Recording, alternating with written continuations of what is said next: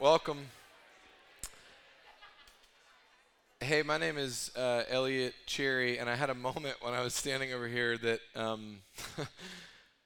if you have been around Midtown West for any number of weeks and we haven't met, that's great. But I was thinking to myself, there's probably people out there who don't know who I am. There's probably a lot of people who don't know who I am. Who's this creepy guy like standing in the corner? Like Matt called up new members, but this guy just stood over here and like didn't come up on stage. So anyway, my name is Elliot. I'm the pastor of another one of our Midtown locations. Midtown Fellowship Church is one church in the city, but we have five, about to be six different locations in the city, different campuses, different spots where the local church gathers in different pockets of this city. That's good for you to know that you're part of a family and part of a movement. We all share a tithe. We all share some central resources, central ministry services. We all share like a youth group and a small groups department. Anyway, I tell you all that, one, so that you know I'm the lead pastor of a different campus, but also it's good for you because I got to get back to that campus today and preach again, which means that I have to be watching the clock. And so if you don't know me, I tend to preach too long. Who laughed at that? Pika. How dare you? But anyway, yeah, Midtown 12 South is where I have the joy of serving, and it's bittersweet to see so many half faces that used to be among us that felt God's call and felt God's pull to come plant Midtown West. We miss you dearly. Is that Tyler Jewell in the back of the room? Tyler, you live in Texas now. Did you come to town just for this? Just for me. You knew I was going to be here. Dude, hey, welcome. Are you moving back to town?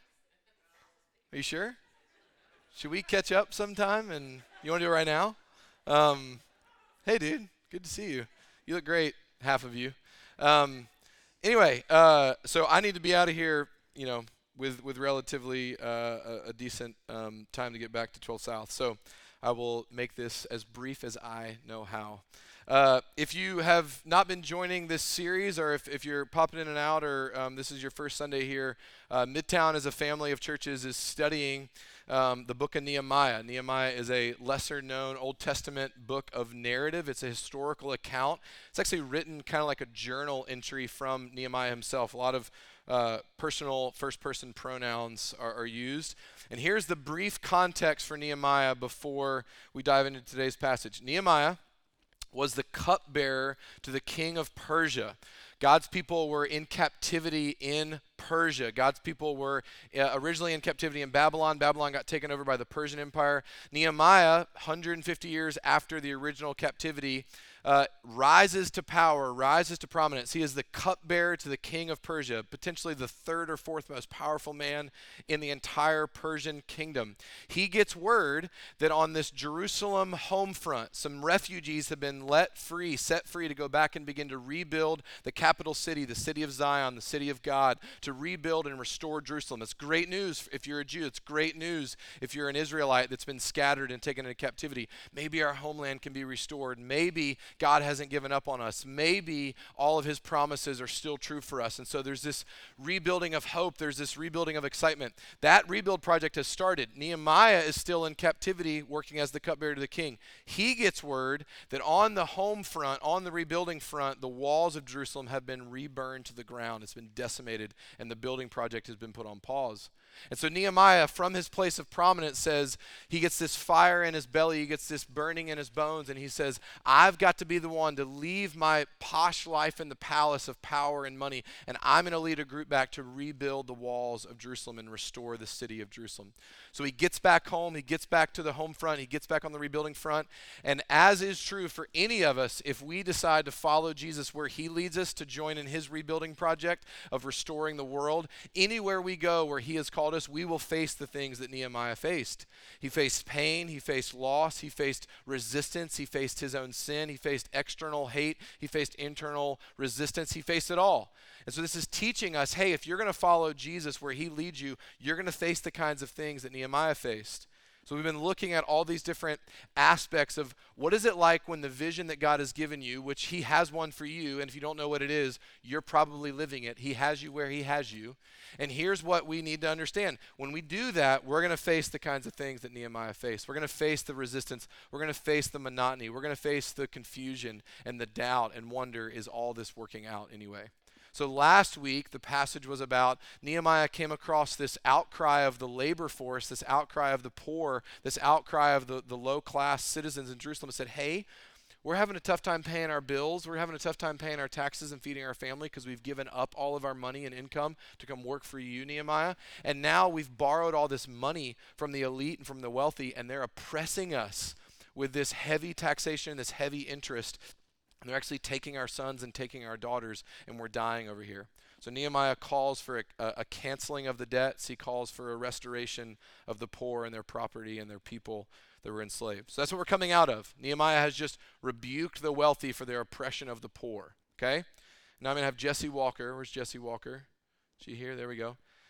Jesse's going to come read for us Nehemiah chapter 5. This is coming right out of the wealthy oppressing the poor with their heavy interest on the debt. Nehemiah chapter 5, starting in verse 14. Nehemiah 5:14 through 19.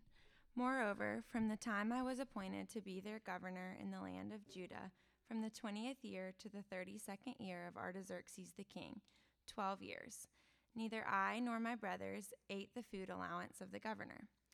The former governors who were laid before me laid heavy burdens on the people and took them for their daily ration 40 shekels of silver.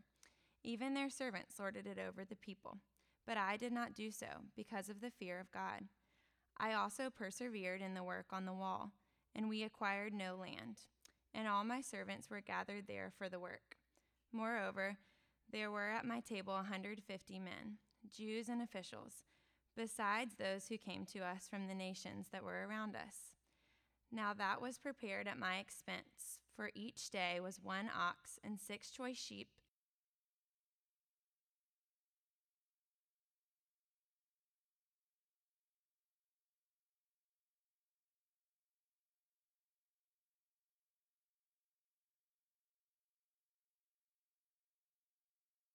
This is the word of the Lord. Thank you, Jesse. Okay, so coming off of last week's section, like we said, the context, this is quite startling. This is quite something. That Nehemiah has, in the previous section, called for what was known in ancient Israel a jubilee, a canceling of all the debts, a setting free of the captives, of letting the slaves go, the indentured slavery of the debt that was oppressing them. So Nehemiah calls out the nobles, calls out the wealthy, and rebukes them and says it's jubilee time, it's canceling of the debts. So that's good. That's good leadership. Nehemiah did a good job. But here in this closing section of chapter 5, Nehemiah goes one step further. He almost does the unthinkable.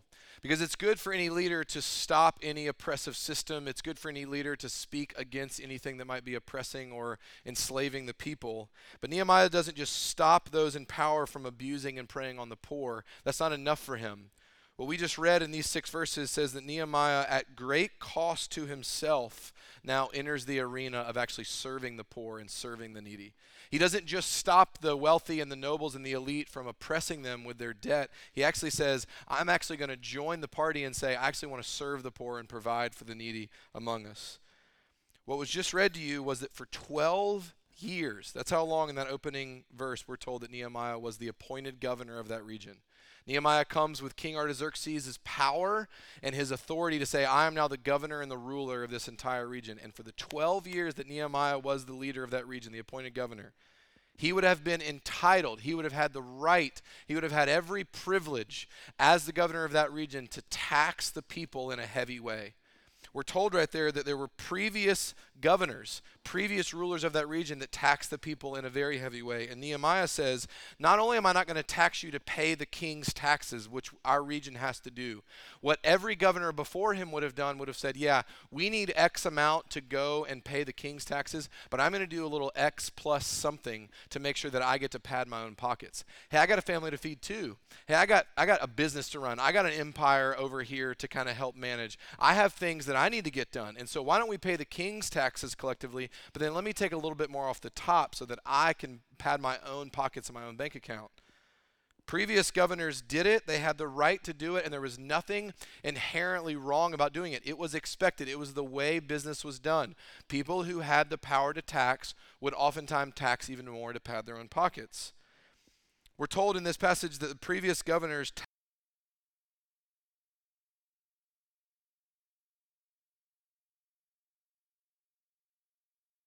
shekels of silver means nothing to you, but here's what it actually meant. That was essentially 2.5 months of a day's wage. So like 75 days of a day labor wage, which is what these people would have been making and had to afford. So 75 days of wages every day collected from the people. So these hundreds, potentially thousands of people that are working on the wall and were living in this rundown region, they would have had to collectively get about 75 people's single day wages and pool them all together to give to the governor in the region at the time. Nehemiah says, hey, every day I could require of you 2.5 months of wages. And I'll send some to the king, but I'm going to pad my own pockets. But I'm not going to do that to you anymore. I'm not going to take this excess off the top of you because it's oppressive to you. You're already poor and needy. You already don't have what you need to get by. I'm not going to take more from you. Look at what he says in verse 14 and 15. Can you throw this back up on the screen? Verse 14 and 15, he says that for 12 years, see, he says it right there. See it right there? I'm kidding. Do we not have, it's okay. I didn't prep you that I was going to call that back. I'm sorry. Just trust me, this is what it says. For 12 years, he says, neither I nor my brothers ate the food allowance of the governor. The former governors who were before me laid heavy burdens on the people and took from them their daily ration, 40 shekels of silver. Even their servants lorded it over the people, but I did not do so because of the fear of God. Okay, Nehemiah, as the governor of this region, had rights. He had privileges. There were precedents set. This is what governors did. But Nehemiah didn't take what he could have from the people. The governor under Persian policy had the right to receive taxes from the people to support their own house, support their own servants, and support their own diplomatic expenses. But Nehemiah did not use his prerogative. He did not use his position. He did not use his rights. He forfeited. He gave up his rights in order to not oppress or burden the people in front of him. Nobody does this. Nobody does this. Usually a well-to-do person will use their political power or their organizational power to increase their wealth and increase their position and increase their power. But Nehemiah never demanded the food and tax allotted to him that he could have as the governor of that region. What political leader do you know that has ever done this? Who has ever gotten poorer as a result of their being in office? Like intentionally lost money as a result of their being in office? Quick Google search will tell you that presidents increase their wealth sometimes 50 or 100 or 200% just from having been in office. Like they will go from being like your run-of-the-mill millionaire to like hundreds of millions of dollars because of the book deals, the speaking engagements, and the power that comes with their new brand. Nobody does this. They take the rights and the privileges of that office and say, hey, I worked for this. I've been ordained by God to be in this office. I will take with it the rights and the privileges that come from this position, and I will increase my wealth. Nobody gives up their rights, gives up their privileges for the sake of the people in front of them. Do you know how hard this is to do for us? I'm not talking about like, are you going to run for a political office? If you are planning on doing that, I don't want to hear about it, okay? I'm probably not going to vote for you. But if you, I'm talking about like in your life, like in your relationships, in your family relationships, in your spousal relationships, in your roommate relationships, in your work relationships. How often do you think I will intentionally go without something that is due to me so that I can serve the people in front of me? Like I'm not just talking about money or resources or food. I'm talking about like when you're in an argument with somebody, when you're in an argument with your spouse or your mom or your dad, when you're arguing with them and you get treated a certain way. Do you know how instantly when we get treated the way we don't want to get treated, how instantly we receive this position of, I now have the right to respond to you how I want to. I now, it is my right, it is my privilege because I'm being treated like this to now not be a good steward of this moment, but actually use my right, and I will claim what is rightfully mine here. I will get angry, or I will get manipulative, or I will get shut down. What would it look like in relationships? Can you even imagine in an interspousal relationship when you're arguing over something, which I know Midtown West couples never do. But can you imagine in a spousal relationship in an argument where you're in a fight with somebody and you say, I'm going to intentionally choose to put aside what is rightfully mine in this moment and not use it against you and actually serve you instead? Nobody does this. In our businesses and our interactions, to decide intentionally, like Nehemiah, to not take what we could from someone, what we have every right to, so that we don't further burden or oppress them. By the way, if you're going to do this, it will cause you pain. Giving up your rights is a pain. It's excruciating. It's a painful thing. It will cost you something. It will cause pain for you to give up your rights. Giving up your rights, giving up my rights, is potentially the most offensive and easily rejected idea of the modern moment. And I'm not making a political statement at all. I'm talking to people on all sides of the spectrum. To give up something that is rightfully mine to do. To say to myself, I have a right to this, and I will intentionally not take that right for the sake of someone else's good. Give up something that I have the position and the right and the dignity and the privilege of having as my own. Give that up for someone else's sake? No thanks. Why is it so difficult? Why is giving up our rights interpersonally or relationally or communally so difficult? Plenty of philosophers have commented on this, social critics that understand, the human experience of the modern day. But it comes from this reality that the modern sense of self, where you get your identity, where you get who you think you are and who you want others to think you are, your sense of self, philosophers would call it your existential self, like who you like to think that you are and who you want other people to think that you are. Our modern sense of self comes from the self. And philosophers, Charles Taylor is kind of the grandfather of this idea, but modern philosophers would say this is the first time in human history that we as an entire culture and society, which all this has infiltrated our own brains, we're not immune to it if we're Christians, that we would say we get to decide who we are. We, as the self, get to decide what the self is, and I need nothing outside of myself to be able to tell me who or what I am. The modern sense of the self is rooted in the self. And so, to give up one's rights feels like the most inauthentic thing to do. If I give up my rights, I won't know who I am anymore. If I give up my rights, I don't get to say what's right for me. I don't get to say what's right or wrong for you. I don't get to tell you who I am anymore. If I give up my rights and I give up that position, I'm not sure I would know who I am. I can't give up the right to choose me because that would feel like losing me. If I don't get to choose what I am, if I don't get to choose who I am, if I don't get to tell you what I will and won't do with my time or my resources or my sense of self, then I will lose my sense of self. So it's terrifying. To give up my rights it would seem to be to commit treason against the very kingdom that I have committed to build, which is the kingdom of my own autonomy and the kingdom of living a life of no pain. Remember, giving up your rights is really painful.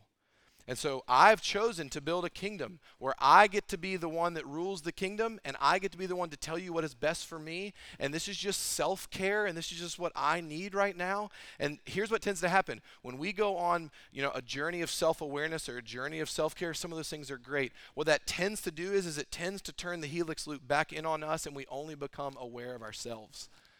And so giving up my rights, are you kidding me? I need a life that's pain-free, and giving up rights is painful. Giving up rights, are you kidding me? I have to always be able to choose me. And so giving up that right seems inauthentic, seems like treason against the very kingdom that I have set out to build. So we cling to our rights like our very sense of self and identity depended on it. And I'm applying this to like every sense of the modern experience. Like, I don't, if you have a family in here, and I'm speaking like way too close to home, it's never good for a preacher to really confess all of their dark sins to people because I don't know you, and I don't trust you, okay? But like this is a dark one, okay? And you're going, oh, that's so not dark. It is, because it's revelatory of this.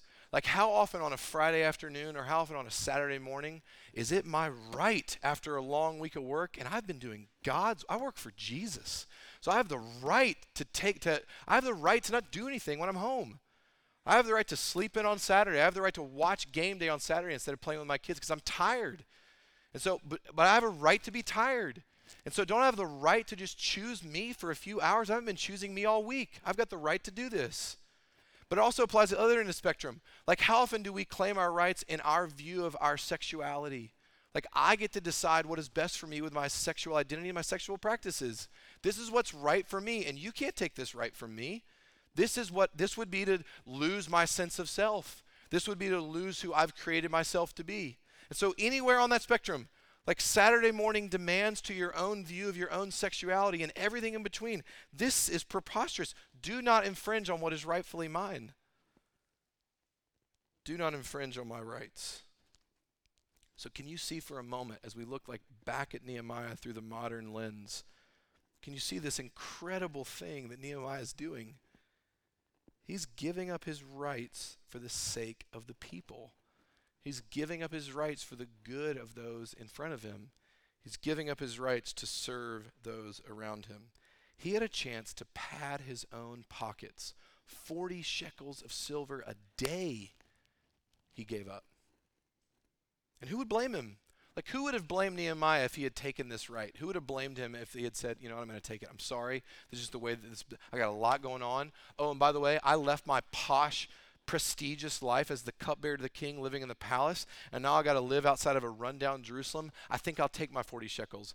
He would have had every right to say, look at how much stress I'm under. Do you know the project I've set out to do? I'm rebuilding God's city. I got some stress, I got some anxiety, I got some haters. I need some of this stress relief.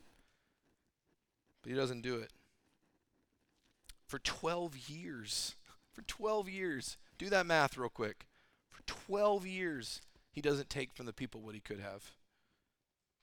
This isn't like, let me do this for the first couple of months on the job so people think I'm like one of the bros, and then I'll go back to like being the governor and oppressing them. He's saying, no, I'm not going to do this the entire time I have the position and the right to do this. The only way anything ever changes for the better in this world is with action like this.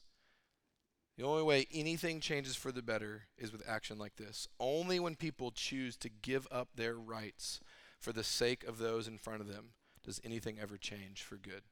And yes, it's really easy to get out the arrow and go, yeah, our political system's so messed up. Yeah, all the politicians, it's so polarizing. Nobody does this. And look at how messed up the country is because nobody does this in positions of power or leadership. But let's not do that for a minute. Let's talk about you. Nothing will ever change in your marriage until people start giving up their rights to serve the people in front of them. Nothing ever changes in your relationship with your friends. Nothing ever changes in your relationship with your sister. Nothing ever changes for good unless people decide to give up their rights for the sake of serving the people in front of them.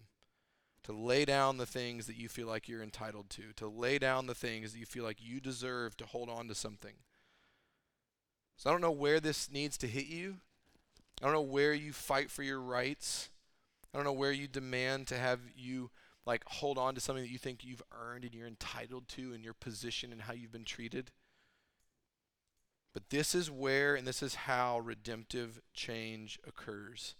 I'm not talking about like serving abusive people. I'm not talking about living a boundaryless life.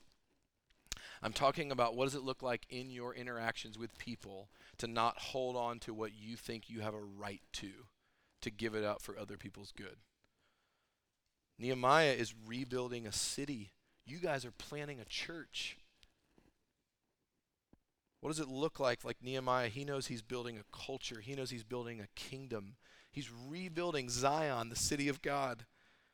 And he's putting this at the bottom of the core value, saying, this is the kind of New Jerusalem we're going to build, where the leaders don't take oppression lightly on the people, where the leaders don't use their position to take for themselves, where the leaders actually use their positions to serve and not take. They give up their rights.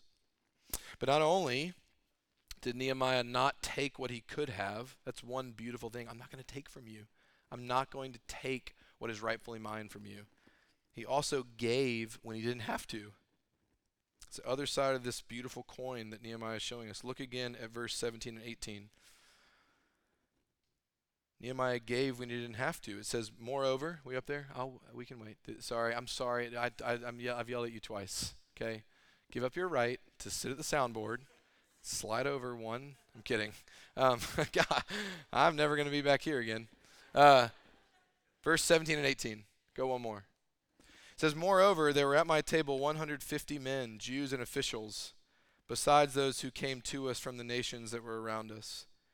Now what was prepared at my expense for each day was 1 ox and 6 choice sheep and birds, and every 10 days all kinds of wine in abundance. Yet for all this I did not demand the food allowance of the governor, because the service was too heavy on this people. So Nehemiah, let me just recap what we just read. Nehemiah is not just not taking the taxation from the people and not oppressing them with a daily ration of 40 shekels of silver extra taxes. He's also treating them nightly. He's throwing them nightly a feast. He's giving to them something. So as governor, as the representative of the Persian Empire to this region of the empire, he would have not just wanted to, for the region's sake, make sure his people were well fed. He also, as Jerusalem's getting a little bit of buzz about it, as people are like starting to hear, wait, Jerusalem's being rebuilt, this capital city's being rebuilt, there would have been Jews from around the area, from around the region that have been scattered that would have come back to Jerusalem to help and hear about this project. But there also would have been nobles and officials and dignitaries from other kingdoms nearby and other regions nearby that would have said, I want to go see this. And so as the representative of the Persian Empire to this little region, he was expected to, when these other foreign dignitaries came in and wanted to see what was happening in Jerusalem, he's now representing the Persian Empire. You need to show them a good time. It's like the soft open, the soft launch of a new restaurant. Like they put their best foot forward when there's new people in town.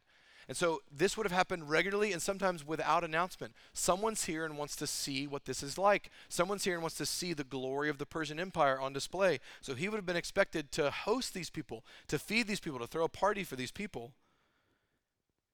And Nehemiah is doing this on a nightly basis for the workers and the laborers and the Jews that were among him helping to rebuild.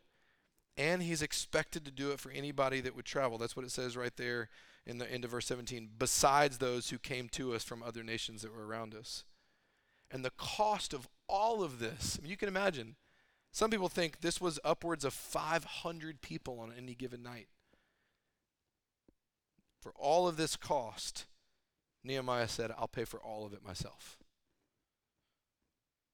It says right there, now it was prepared at my expense for each day. He's setting a feast for these people every night. And he's not serving them ramen and crackers, okay? I'm not talking about like 210 Jack ramen, like the cool ramen, okay, that's expensive. What's the cheap ramen? Morocco or something? Maruchan? What's it called? Oh, don't act like you haven't eaten ramen, okay? I ate it this week with my kids, okay? We got poor people in here. What are we doing? What are we eating, okay? I'm with you. I'm one of the people, okay? We are not moving on until someone tells me the brand name of this ramen. What is it? What is it? Not Top Ramen.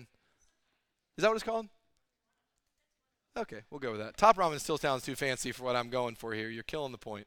No, Nehemiah is not serving them top ramen and crackers. Look at what he's serving them. Look at this feast that he's serving them. Now it was prepared at my expense each day was 1 ox and 6 choice sheep, say that 5 times fast, and birds, and every 10 days all kinds of wine in abundance. He's setting a feast for them. He said, I'm going to set you out some steak and some gyro meat every night. And on the 10th night, there's going to be a party. And you're not going to be able to drink all the wine that I'm going to throw at you. We're going to have wine in abundance. There's going to be leftover wine on the 10th night of the feast. I'm going to throw you a feast. I'm going to set you a feast. And I'm going to pay for it all myself. I'm not going to use the taxes that I could have taken off the top to pay for all this. He had the right to take the food allowance from the governor, which also meant he could have taxed the people for their food. hey, I need Johnny, I need you to bring me all of your oxen, I need you to bring me all of your sheep, and I need you to provide the wine, and this is my right as the governor, that I'm going to take the food and wine allowance to serve this feast every night. No. What was prepared at my expense, I didn't take the food allowance from the governor. I'm going to take the hit, and I'm going to pay the bill. So that the poor and the needy among us, the poor that just 4 verses ago were being oppressed by the debt slavery system, now I'm going to lavish upon you at my table. Nehemiah not only didn't take what he could have, he also gave when he didn't have to. Did you catch in there, and this is fun to sometimes in a historical narrative like the Bible to like imagine ourselves into the text, like to go there in our minds, like use your redeemed imagination to imagine walking into Nehemiah's pad on this nightly feast, and you're one of the laborers in Jerusalem, and you're one of the poor that's been oppressed, and you're walking into this nightly feast. Did you catch in the description how many qualifications Nehemiah gave at the door of his house for entrance into the feast? 0. He doesn't ask for a fee. He doesn't ask for a donation. He doesn't require any proof of commitment. He doesn't say, hey, how many hours did you work on the wall this week? He also doesn't say, hey, have you been to synagogue? Have you been to the temple? Have your sacrifices come in? Have you met with the priest this week? How committed are you to this vision of Jerusalem? He also doesn't say, hey, are you spreading rumors about me? Are you talking behind my back? Are you making sure that we have some morale around here? He's not doing any of that. He simply says to the people that show up, come and feast at my table, and I'll pay for it. 0 qualifications given to come and feast at Nehemiah's table. And then all of that leads to the last verse of this entire section. What does Nehemiah say is the motivation for doing all of this? Why is he doing it? Verse 19. Remember for my good, O my God, all that I have done for this people. Remember for my good, O my God, all that I have done for this people. He says, remember me, O God. Remember me with favor. Remember me with goodness. Remember me with mercy, O God. Which means, Nehemiah is saying to the reader, this is his journal entry, I didn't do this for the people's recognition. I wasn't doing it to be liked. I'm not doing it to provoke the haters. Like look at, Sanballat and Tobiah, who we've heard from some who hate what Nehemiah is doing. He's also not doing it to be self-righteous, like look at what a great guy that I am so that people start spreading good rumors about me. Nehemiah is saying, I did this and I'm pleading with all of my heart for the Lord to see me, for the Lord to remember me. Being remembered by the Lord. Being remembered by the Lord with favor and goodness was Nehemiah's greatest longing.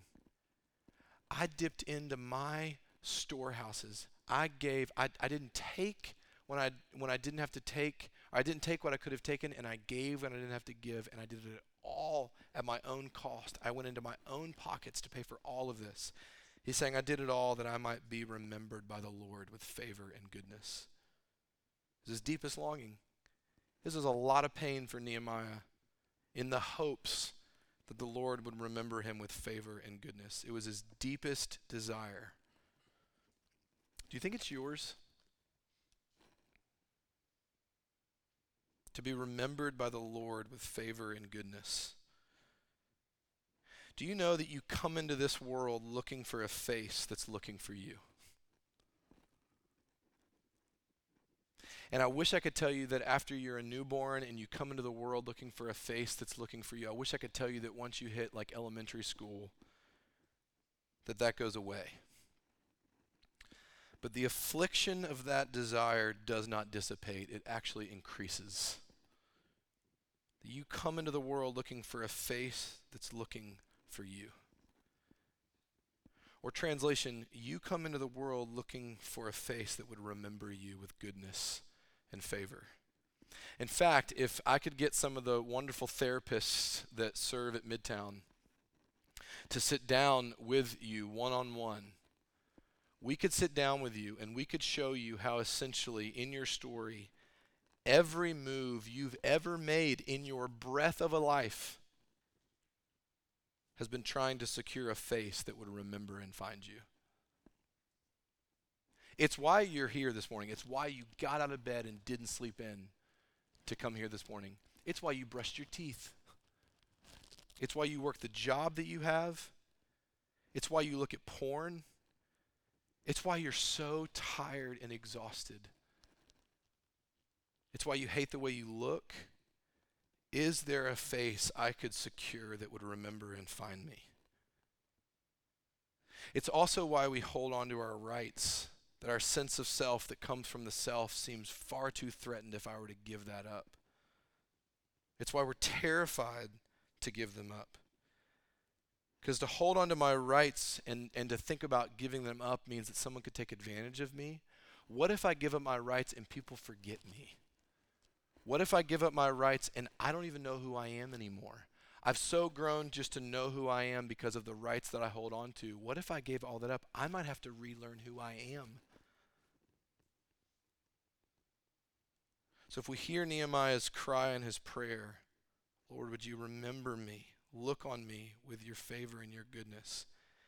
And we could join that with the cry of our souls, the cry of our hearts that would say, Lord, I'm still looking for a face that's looking for me. I'm still looking for what Nehemiah was hoping for. And it wouldn't be until we would meet Jesus. Jesus, the far better, Jesus, the perfect Nehemiah. Jesus, the King of the cosmos who gave up all of his rights to serve those in front of him. Jesus, Philippians 2 says, that didn't consider equality with God a thing to be grasped, but gave that up that he might come and serve you and become obedient unto death, even death on a cross. Jesus gave up his rights in order to serve those that were oppressed by their own sin. Jesus gave up his rights. Jesus, the better Nehemiah, gave up his rights, not because you were right and you deserved him to. Jesus gave up his rights because you were so wrong.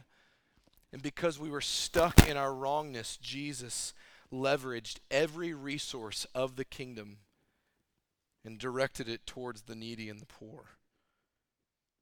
Jesus, like Nehemiah, better Nehemiah, not only didn't take what he could have from the people, he also gave when he didn't have to the people. But 2 Corinthians 8 says that though he was rich, Jesus had every resource in the universe. He had equality with God. 2 Corinthians 8 says that though he was rich, for your sake, he became poor, that through his poverty, you might become rich. That not rich in the prosperity gospel sense, rich in the sense that you might have all that you ever dreamed of having through Jesus' poverty. Jesus becoming poor for your sake is the place where you get everything you've ever wanted. Jesus lost all that he had in order to lavish you with what you long for. Because what Jesus accomplished by what he gave up means that he now has secured for us forever the Lord's remembrance of you. Jesus has secured forever the Lord's favor for you permanently. In the language of Nehemiah, he has remembered you forever. And like Nehemiah, he sets us a feast. Like Nehemiah, it's a feast at the table that he has prepared. And it's a feast of a table, not just of his provision, but of his affection. And Jesus, not the governor of a region, but the King of the cosmos, comes and without qualification, just like Nehemiah, without qualification comes to you and says, come and feast at my table. I paid for this with all of my own resources. I paid for this with my life. I paid for this with my blood. Come and take from my table. Do you know that Jesus offers you to come and take from him? Just like Nehemiah was in a micro sense, Jesus in the astronomical sense would say, come and take from my table every day if you need to. Come and feast at my table and be satisfied. Come to the feast at the table that I have prepared that you might be satisfied by eating here. Psalm 23, infamous psalm. The Lord is my shepherd, I shall not want. It's very Instagrammable, very Pinteresty. But the lesser known section of as that psalm goes on, David, the psalmist, starts talking about a feast that his good shepherd prepares for him. And here's what he says about the feast. He says it's kind of interesting. It's a little intriguing. He says to the good shepherd that he's singing to, he says, "You prepare a table for me. You set a feast for me in the presence of my enemies." What does that mean? Who wants to eat at a table with their enemies? I want to eat at a table with my friends, not my enemies. But the psalmist is singing about this feast that the shepherd has prepared for him, the good shepherd has prepared for him. You set a feast before me. You prepare a table before me in the presence of my enemies. He's saying, good shepherd, you prepare a place for me. You prepare a feast for me in the face of the very people and the very places that I thought would destroy me. The very parts of my story that I thought disqualified me from this table, you set a feast for me right there. In the face of my enemies, in the very places where I thought I would have been destroyed, Jesus, you come and set a feast for me there. In that place, not trying to forget that place. You make me feast in front of my enemies so that I have to see that your feast means that my enemies, the places that wanted to destroy me, can't destroy me anymore. And what does Psalm 23 say at the end of this feast? In other words, if this feast language has been introduced to this shepherding psalm of Psalm 23, what do the dinner guests get up believing from that table? What do the dinner guests leave that feast believing as they leave that feast that the shepherd has set in the face of the enemies? What do those that come and take from Jesus' feast, what do they leave that feast believing? That's how the psalm ends. It says, I know goodness and mercy will follow me all the days of my life. You can't feast at Jesus' table and leave there believing that you will be forgotten. Surely I know goodness and mercy will follow me all the days of my life. In other words, because Jesus gave up his rights to set you a feast, the Lord will always remember you. That what Nehemiah was dying to know, could it be true? Because of Jesus, we now know with certainty it is true. That the Father you came into the world looking for has actually come into the world looking for you in the person of Jesus. So if you're not a Christian in the room, I don't know what you've heard about this Jesus, this feast-setting Jesus. But please know that this feast-setting Jesus who paid for the feast with his own blood is the Jesus of the Bible. I know you got questions. I know you got problems. I know you got pain. I know you got disagreements. Do you know how those kinds of things get healed? Usually over a meal. Would you come and would you eat at the feast? Would you take a chance eating at his finest meal with him? But if you are a Christian, if you have feasted at Jesus' table before, if you have eaten of his feast, please hear this. Goodness and mercy will follow you all the days of your life. Not all the days you feel loyal to Jesus. Not all the days you feel like you deserve the feast. Not all the days you're sorry for what you've done. And certainly not all the days that you feel like you could help foot the bill. In fact, all the places where you feel like you have looked for other faces, all the places that we talked about that drives you looking for a face that's looking for you, Jesus knows all that about you and still tells you to come and feast. Goodness and mercy will follow you all the days of your life because Jesus gave up his rights for you. Because Jesus gave up his rights for you, you have the guarantee that you will always be remembered by the Lord. Goodness and mercy will follow you all the days of your life. You know, in order to follow something, it means you have to be pursuing it. You can't follow it if you're not already chasing it down. Christian, would you dare to believe that because Jesus gave up his rights, the Lord is still coming after you? He's still doing it for you in the presence of your enemies. The love of God simply cannot let you go. Let's pray. Jesus, we're weary from looking for the face that's looking for us. So would you come this morning, by the power of your Spirit, would you set a feast for us again? Would you give us the faith to believe that goodness and mercy are following us? and that we might be melted in such a way by feasting with you that we're willing to give up our rights like you have for us. Guide us now as we sing and cry out to you, we pray in your name. Amen.